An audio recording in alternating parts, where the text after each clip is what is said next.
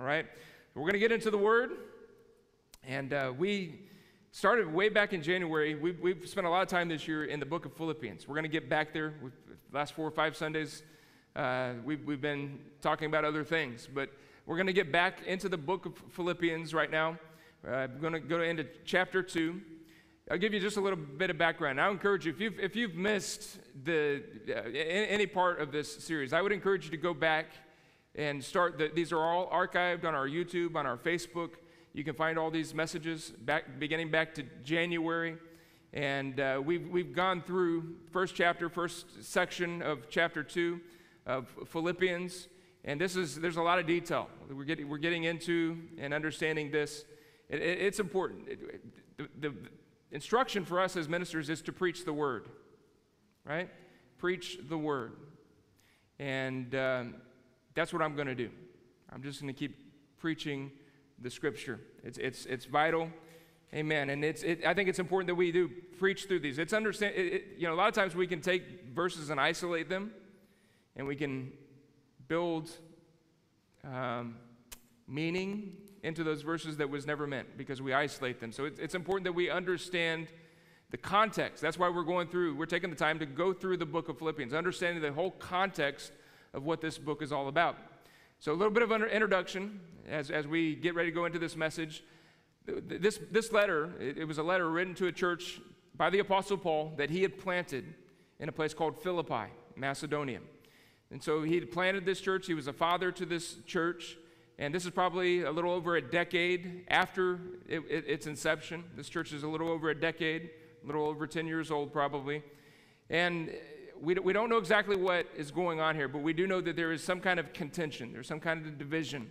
That's the whole reason that this letter was written, was to help to bring unity back to the church at Philippi. And so there's a lot of that. Paul refers to himself as a servant. And we're going to see today his presentation of Jesus, which is that of a servant. There's a reason that he does that. He talks a lot about humbling themselves, about serving one another.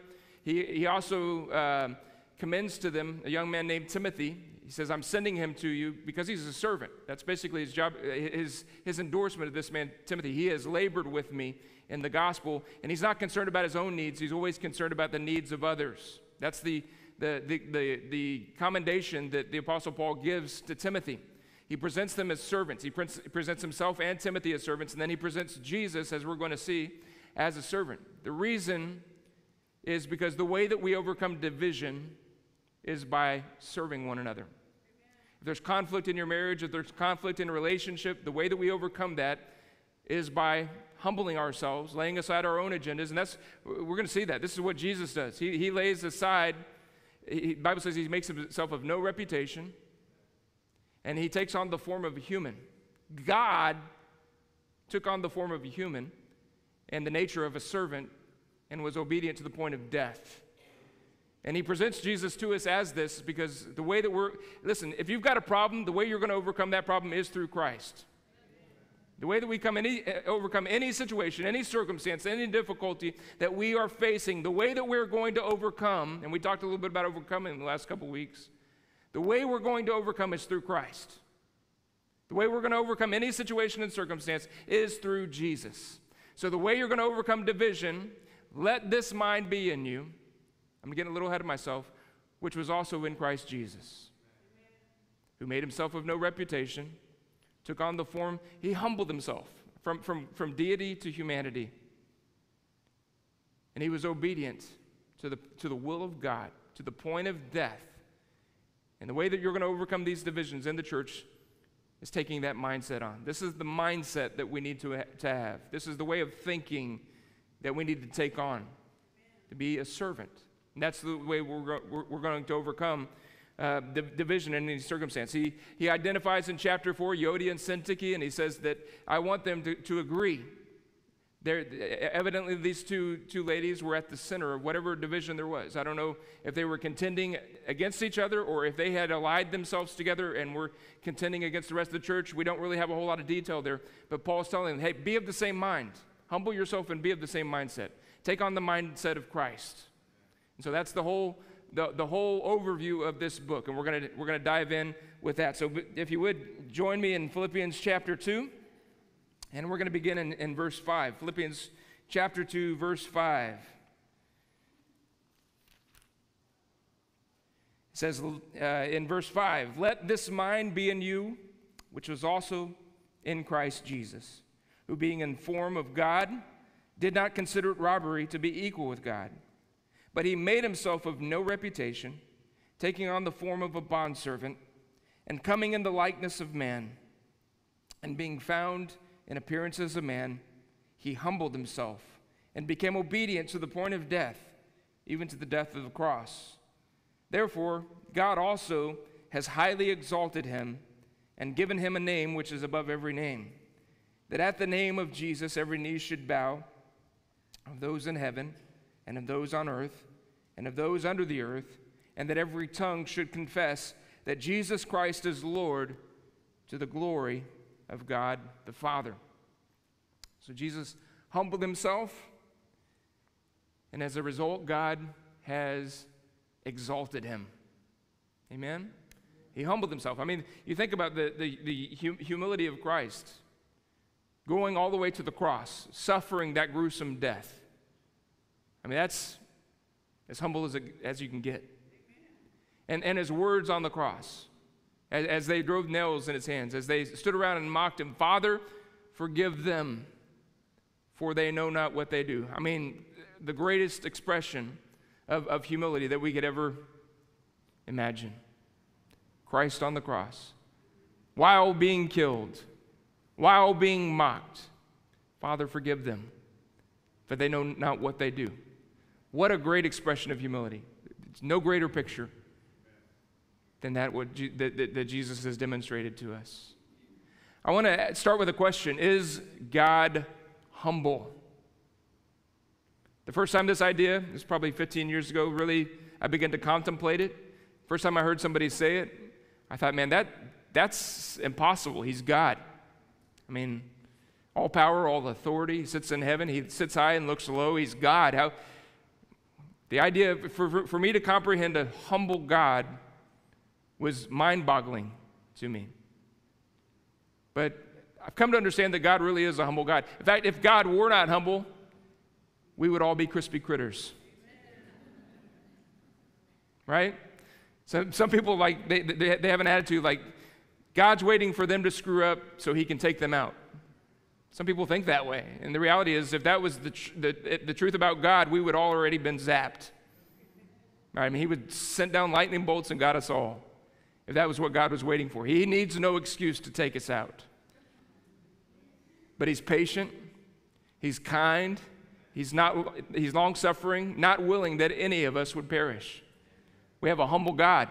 We have a God who came and robed himself in flesh, lived as a human so that he could be acquainted with all of humanity, all of our suffering, all of our pain, all of our temptations, and died on a cross so we could escape the penalty of sin. That is a humble God.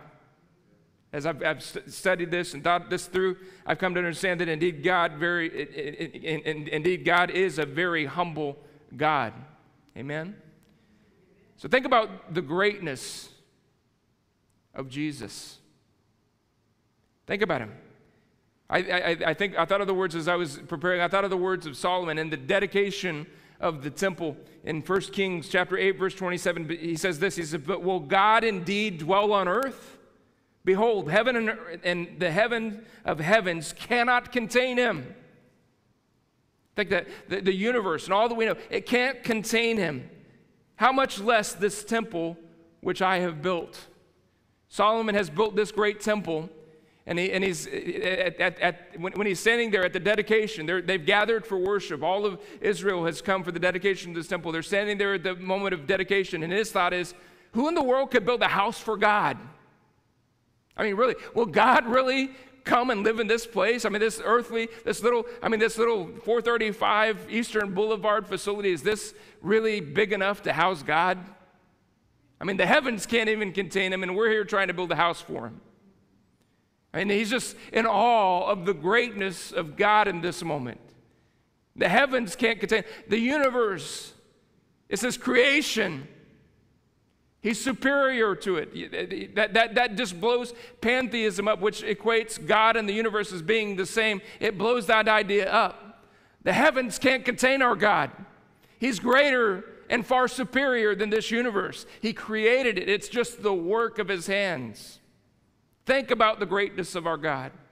We look at this earth in itself, just this planet that we live in, it's astounding.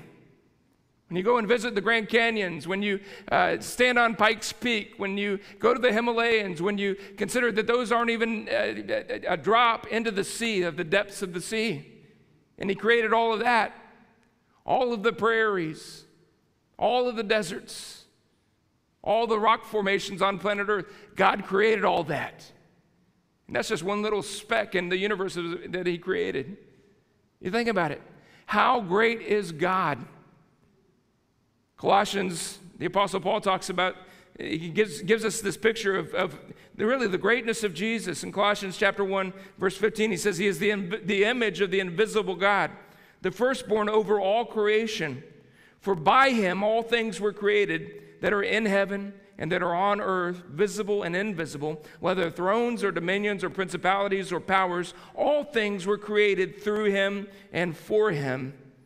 And he is before all things, and in him all things consist.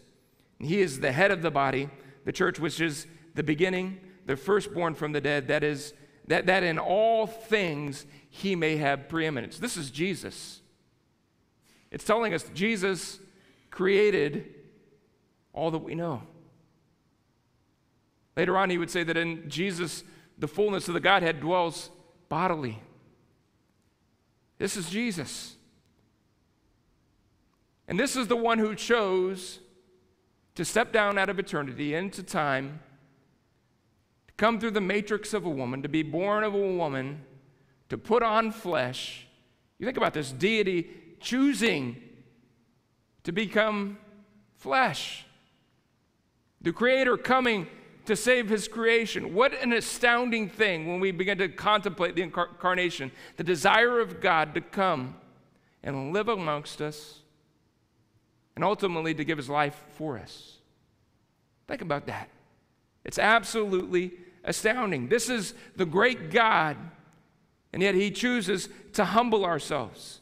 And we ask this question, is our God humble? Listen to Jesus talking about himself. He says, come to me, in Matthew chapter 11, verse 28, come to me, all you who are labor and are heavy laden, and I will give you rest. Take my yoke upon you and learn from me, for I am gentle and lowly in heart, and you will find rest for your souls. For my yoke is easy, and my burden is light.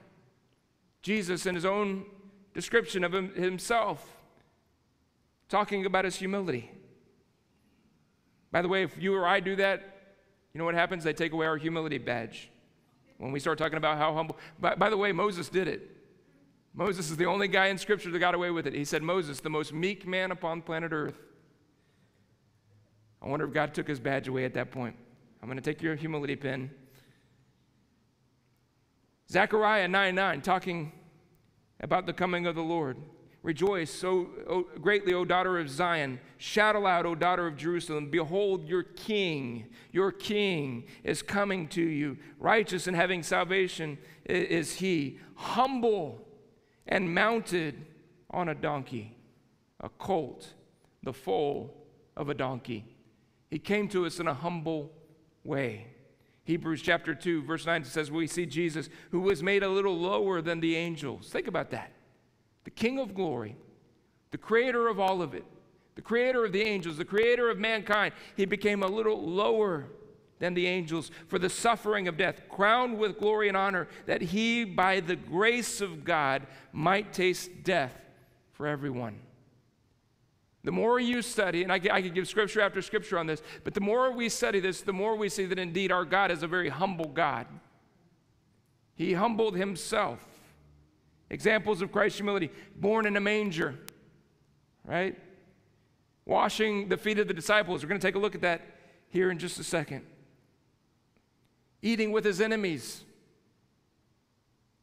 serving his enemies, and ultimately the cross. Indeed, Jesus, who's the express image of God, walked in humility.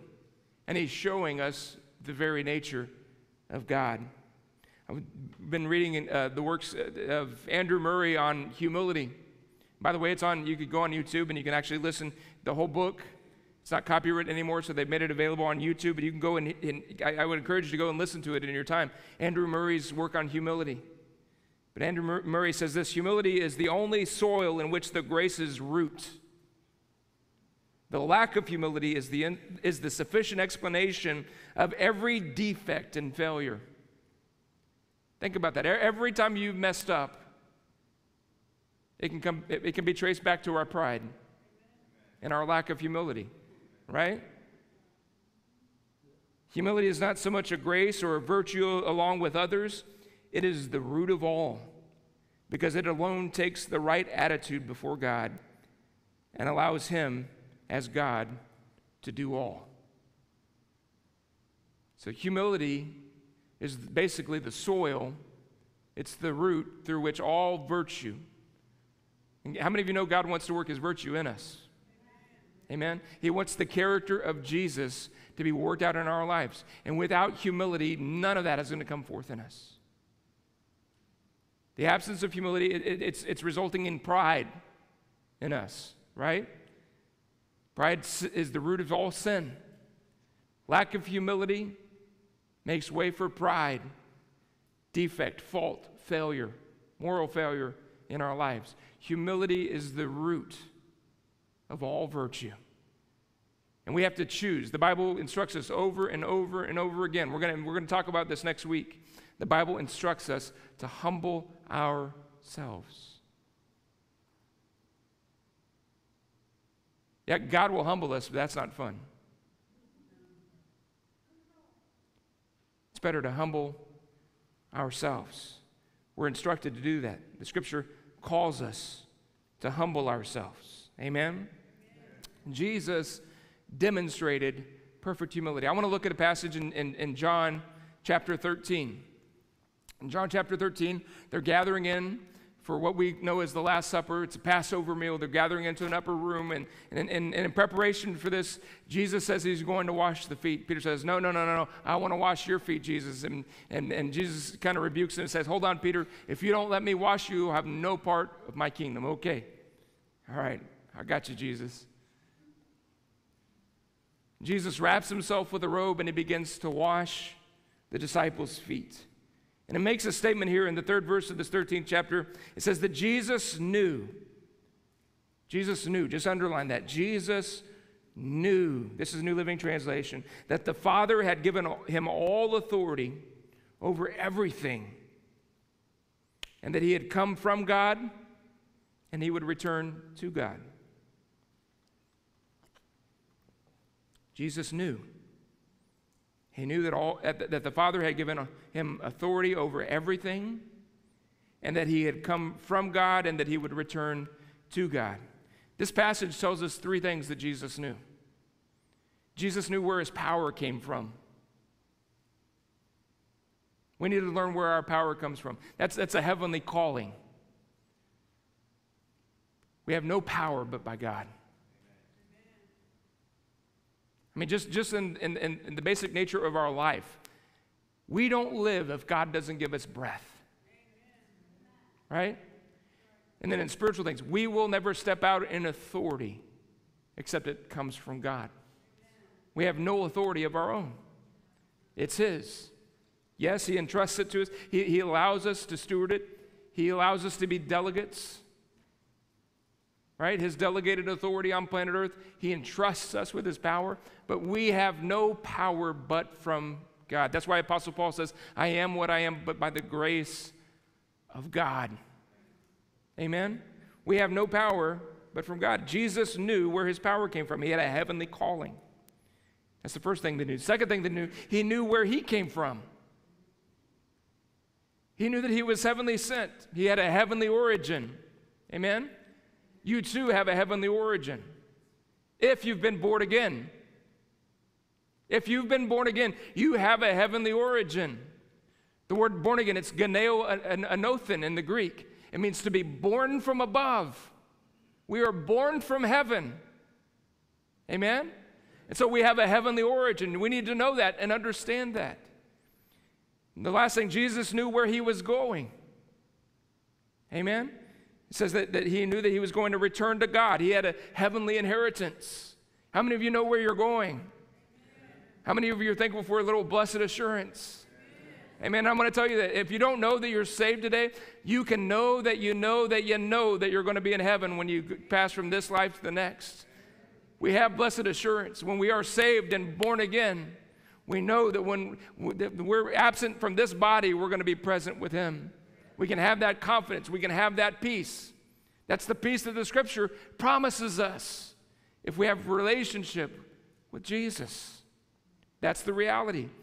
He knew, Jesus, where his power came from, his heavenly calling, where he came from, his heavenly origin, and he knew where he was going, his heavenly inheritance. And because of that, Jesus was able to step out and serve. Why can't we serve? It's because of our insecurities, our fears. If I serve so-and-so, I'm not going to have enough time to do this. God's telling me to give money away, and if I give that, I'm not going to have enough to pay the light bill. Why don't we do what God's calling us to do? Why don't we serve as God's intentioning a purpose for us to serve? Fear, anxiety, worry. Every single time. Insecurities, because we are not confident in our identity in Jesus Christ. But when you know who you are in Christ, it sets you free to serve. I love this quote from Pastor Robert Morris, Gateway Church in Dallas, Texas. He says this, he says, only people who are secure in who they are and in what they have are fully free to choose the role of a servant. Only people who know beyond all doubt that they have God's approval can cast aside the bondage of seeking people's approval. Only those who are at peace knowing that it is God who has given them what they have and that no mortal can take it away. They are fully free to give away everything that they have. Isn't that beautiful? That's the reality. That's what life in Christ does for us. It makes us free. Let this mind be in you, which was in Christ Jesus. Only in a position found in Christ can we live that out. Only when our identity is in Christ. When it's in Chad, and I'm touting my reputation, let's put my name on the marquee. Let's make it all about me. Look at me and look at my power and look at my authority. Look what I can do. Look at my talents. Look at my abilities. Look at my bank account. No, don't do that. When it's about us, we will never be free truly to accomplish what God's calling us to do. But when it's about him and his purpose and his glory, we're free to give it away. Amen? There was quite a bit of discussion amongst the disciples. Even their mothers got involved in it. What it meant to be great and who would be great in God's kingdom. Luke chapter 22, verse 24, he says there was a dispute among them as to which of them should be considered the greatest. And this is what Jesus says to him. He says, the kings of the Gentiles exercise lordship over them, and those who exercise authority over them are called benefactors. But not so among you. On the contrary, he who is greatest among you, let him be as the younger, and he who governs as he who serves. For who is greater? He who sits at the table, or he who serves? Is it not he who sits at the table? Yet I am among you as the one who serves. And Jesus demonstrated that. Matthew, another example of this, Matthew chapter 20, verse 20. It says, the mother of Zebedee's sons, James and John, came to him with her sons, kneeling down and asking something from him. He said to her, what do you wish? She said to him, grant that these two my sons, grant that these two sons of mine may sit, one on your right hand and the other on the left in your kingdom. But Jesus answered, he said, you do not know what you're asking. Are you able to drink the cup that I am about to drink and be baptized with the baptism that I baptize you with?" And they said to him, "We are able." Wow. Are you sure? We're able.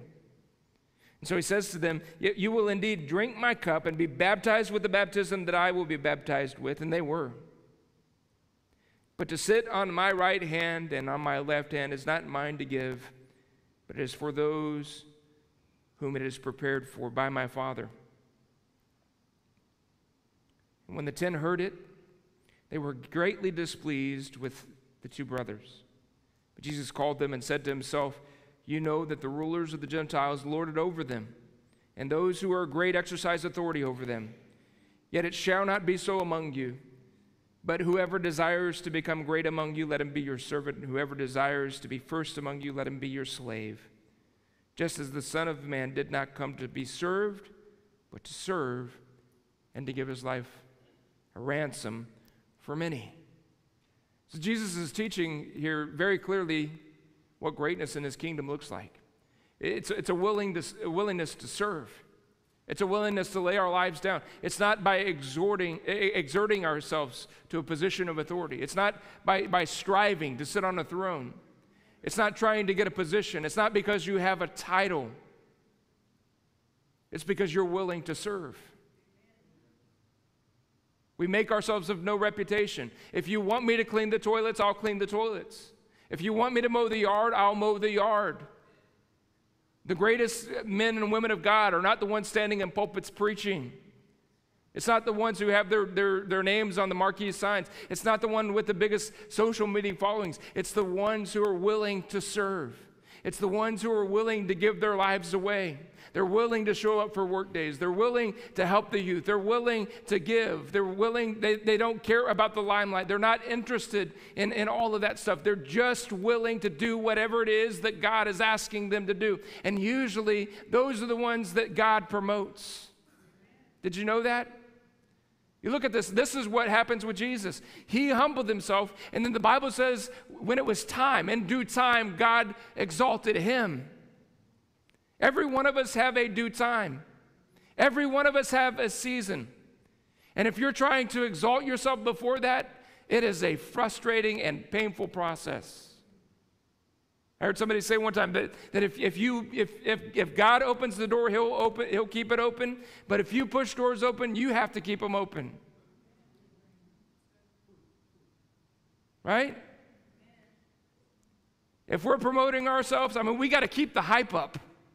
We got to keep the dog and pony show going and keep up all the images and all the appearances so that nobody knows that it's just a smoke show.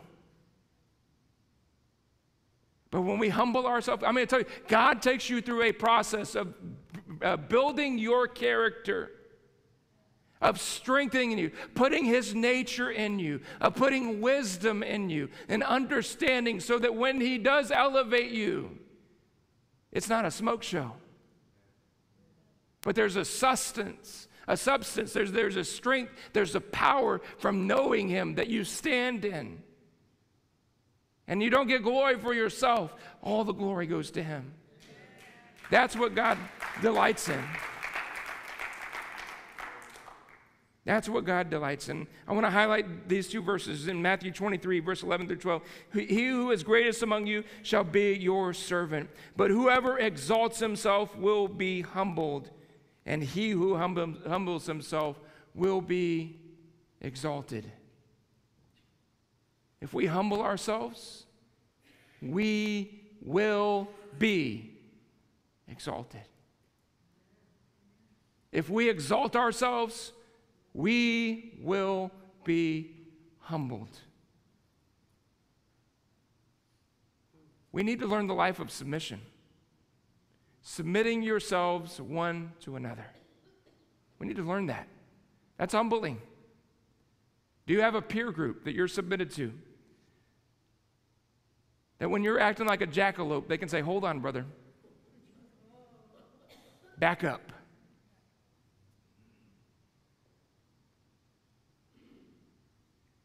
Do you have a peer group that when you're about to buckle under all the pressure, they can come alongside you and undergird you? Are you submitted to the brethren, to the body of Christ? Submit yourselves one to another. It is vital. It's a part of our humility. And we live in a culture that hates that. Nobody's going to tell me what to do. Mind your own business. I don't care what anybody thinks about me. No man can judge me but God. Yeah, do you realize what that judgment will be like? That's our human ego. That is our pride and arrogance. And we need to humble ourselves. Slow your roll. Humble yourself. You think about all these things: pride, self-exaltation, self-promotion, striving for the most important seat at the table.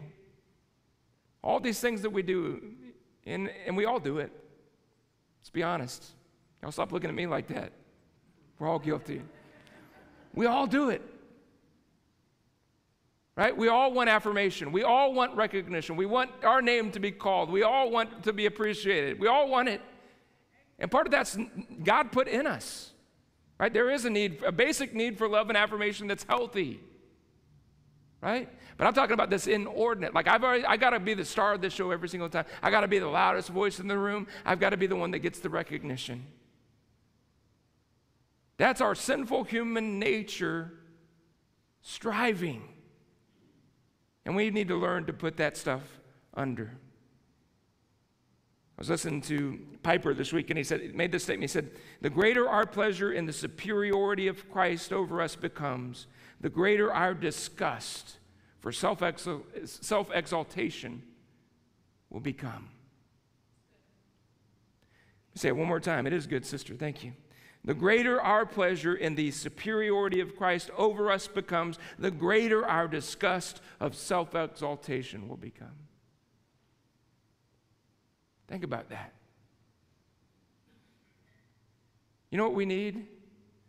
We need a revival of lordship. Everybody loves to call him Savior. We need to learn to love to call him Lord. Amen? We need to learn what it is to be a people who are led under the control. When it says we are people led by the Spirit of God, it is literally a people under the control of God's Spirit.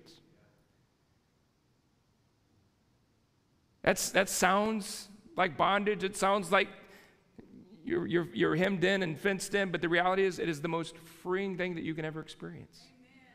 Being under the control of God's Spirit liberates you. Listen, I'm going to tell you what it is to be under bondage and control. Drunk every single day for 3 years. That's torment and torture and control and bondage in a prison. And then Jesus came in my heart, set me free, and being under his control is liberty and freedom. Amen? We need to learn lordship. To submit to the Lord, to submit to the authority of his word, to submit to the control of his Spirit. And when I say that, I'm not talking about blaming your dysfunction on the Holy Spirit. You run in your little sideshow and say, "Oh, well, the Holy Spirit's leading me." No, you're off on your own. That's a good description right there, brother. Scotty said a kamikaze mission. To truly be under the control of the Holy Spirit, to truly be under the lordship of Jesus, to truly be under the authority of the Word of God. This is what God desires for us. And this is freedom. This is liberty. I forgot who it was, one of the church fathers, he said this, he said, a Christian could do anything that he pleases, but what is really pleasing to a Christian? It's not the sinful lifestyle. It's that lifestyle that brings glory to Jesus. Amen? May we come to a place where our pride is surrendered, where our ego is on the cross, where we identify with the crucified, buried, and risen Savior, and we live to a place of newness of life. How do we do that? By humbling ourselves. We're going to look at this in depth next week. We're going to talk about what it means to humble ourselves. How do we humble ourselves? What does a humble person look like? I remember y'all can stand. I'm finished. But I just remember the story. I was thinking about this week as I was going through some notes and reading through some of this stuff. I was preaching in San Marcos, Texas, the little church that we planted. It was our first year in our first little building. We had a storefront. And on this side of the sanctuary, and it was, we had 40 chairs, and they were all squeezing into this little room. But there was this glass wall right here, and we were right on Guadalupe Street. In fact, this young lady, when I was talking to her, because she worked right there on Guadalupe Street, this lady was cutting my hair, but right there on Guadalupe Street, one-way traffic on this street, right, and there's enough to park one car there in your parking lot, and then you got the main road. And so I'm sitting there preaching. We've got 25, 30 people in this little building, and I'm preaching to them. I'm in a suit and tie. This is back in the day when preachers had to wear suit and ties. So I'm in my suit and tie. This is 15 years ago. And I'm preaching my heart out. And I brought my little Nate and Noah. They were little tykes at that point. They're 6'2" and 6 foot now. That guy right there, he was like that tall. About that tall. They had it was about that big, probably the back of it was about that high. It was a giraffe. And it had a steel frame. It was a stuffed animal. It had a steel frame, and they could ride around we called him Jeffrey the giraffe. They could ride around him on our house. He had wheels. And I brought Jeffrey the giraffe to church to make a point because he had a short neck. I was talking about Jeffrey the humble giraffe because he had lowered his head. He was humble. This has absolutely nothing to do with anything. It's just a story, folks. Don't expect some great spiritual build-up here. Just telling a story. So I get Jeffrey there, and I'm sitting on Jeffrey, and I'm preaching away. I think I was preaching about Balaam at that point. I was on this giraffe acting like it was a donkey. And I looked out the window, and there was a train track right there next to the church. And the train had stopped on the tracks, and the whole city of San Marcos was backed up on 325. And I look out there, and there were people staring at me on Jeffrey the giraffe, thinking, what in the world is going on in that building? It says church on the side. We're not sure what's going on in there. Has nothing to do with anything.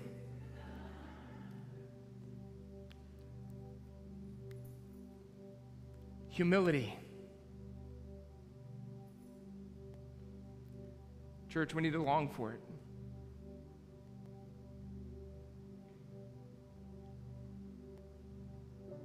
We need to beg God to take our pride, our ego. We saw it for a whole month. Pride. A culture of pride. It's where we are today. I saw a picture, I don't know what government official it was, some man, some confused, poor human being, and I pray for that man. A man in a dress and heels with another man representing our country in some foreign nation.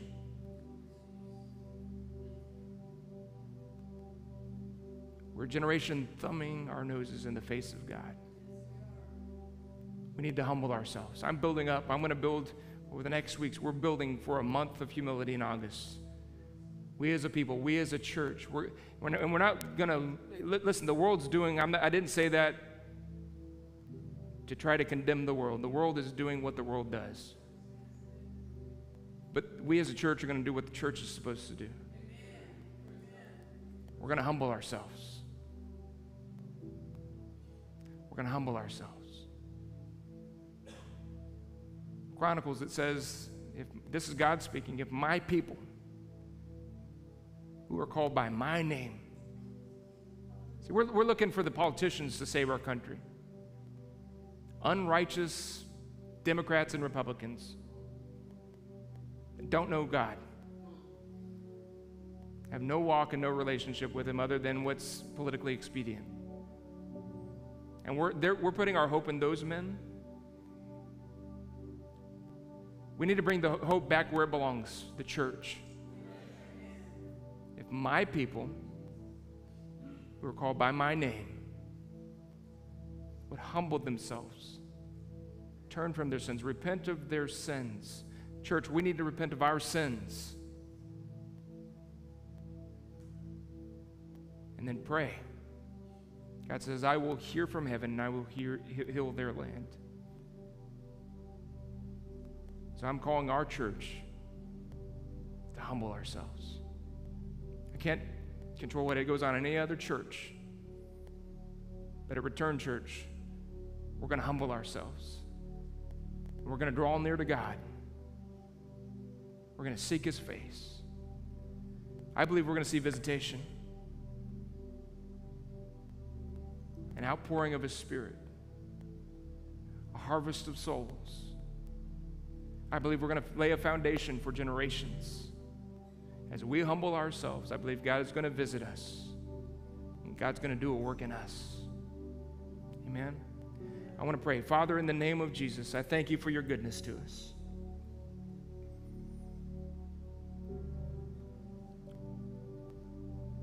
Lord, I pray that you would help us. And I believe I've been faithful to preach your word today. And I just pray that that would do its work in us, that we would be humble enough. There may be been things that I've said that somebody in this room doesn't agree with. May we be humble enough to say, hold on a minute, what does God's word say here? I need to consider this. If pastor's wrong, that's one thing, but if I'm wrong and going against the word, that's something completely different. I need to turn. May we contemplate our ways. May we humble ourselves.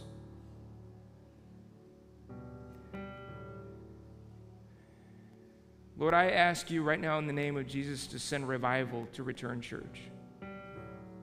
Send revival to our homes. Send revival to this nation. Father, I pray that we would have a greater sense and awareness of your presence in our lives. Father, that we would realize that you're with us everywhere that we go, that you're in our homes. Lord, I pray that in areas where we have been desensitized and we've tolerated sin, we've talked ways we shouldn't, we've behaved in ways we shouldn't, we've said things to people we shouldn't have said, we've lived lifestyles we shouldn't have, we've embraced things we should have never embraced. Lord, I pray that you would bring a sensitivity back to us. Break our hearts for the thing that breaks your heart. Lord, if there's things in our lives that are offensive to you, Lord, reveal them to us. Church, I pray that you would pray that sincerely right now. If there are things in our lives that are offensive to us, to you, Lord, reveal that to us. Lord, we want to please you. It's not about performance, Lord. We know that we're accepted in the beloved. We know that you have saved us. We know it's not by works that we're saved, Lord. But we want to live a lifestyle that pleases you, that brings you honor, that brings you glory. We want to be a witness. We want to be a light. Lord, I pray that you would help us to have the mindset of Jesus Christ, that we would be humble, that our lives would work through love, that we would be quick to forgive,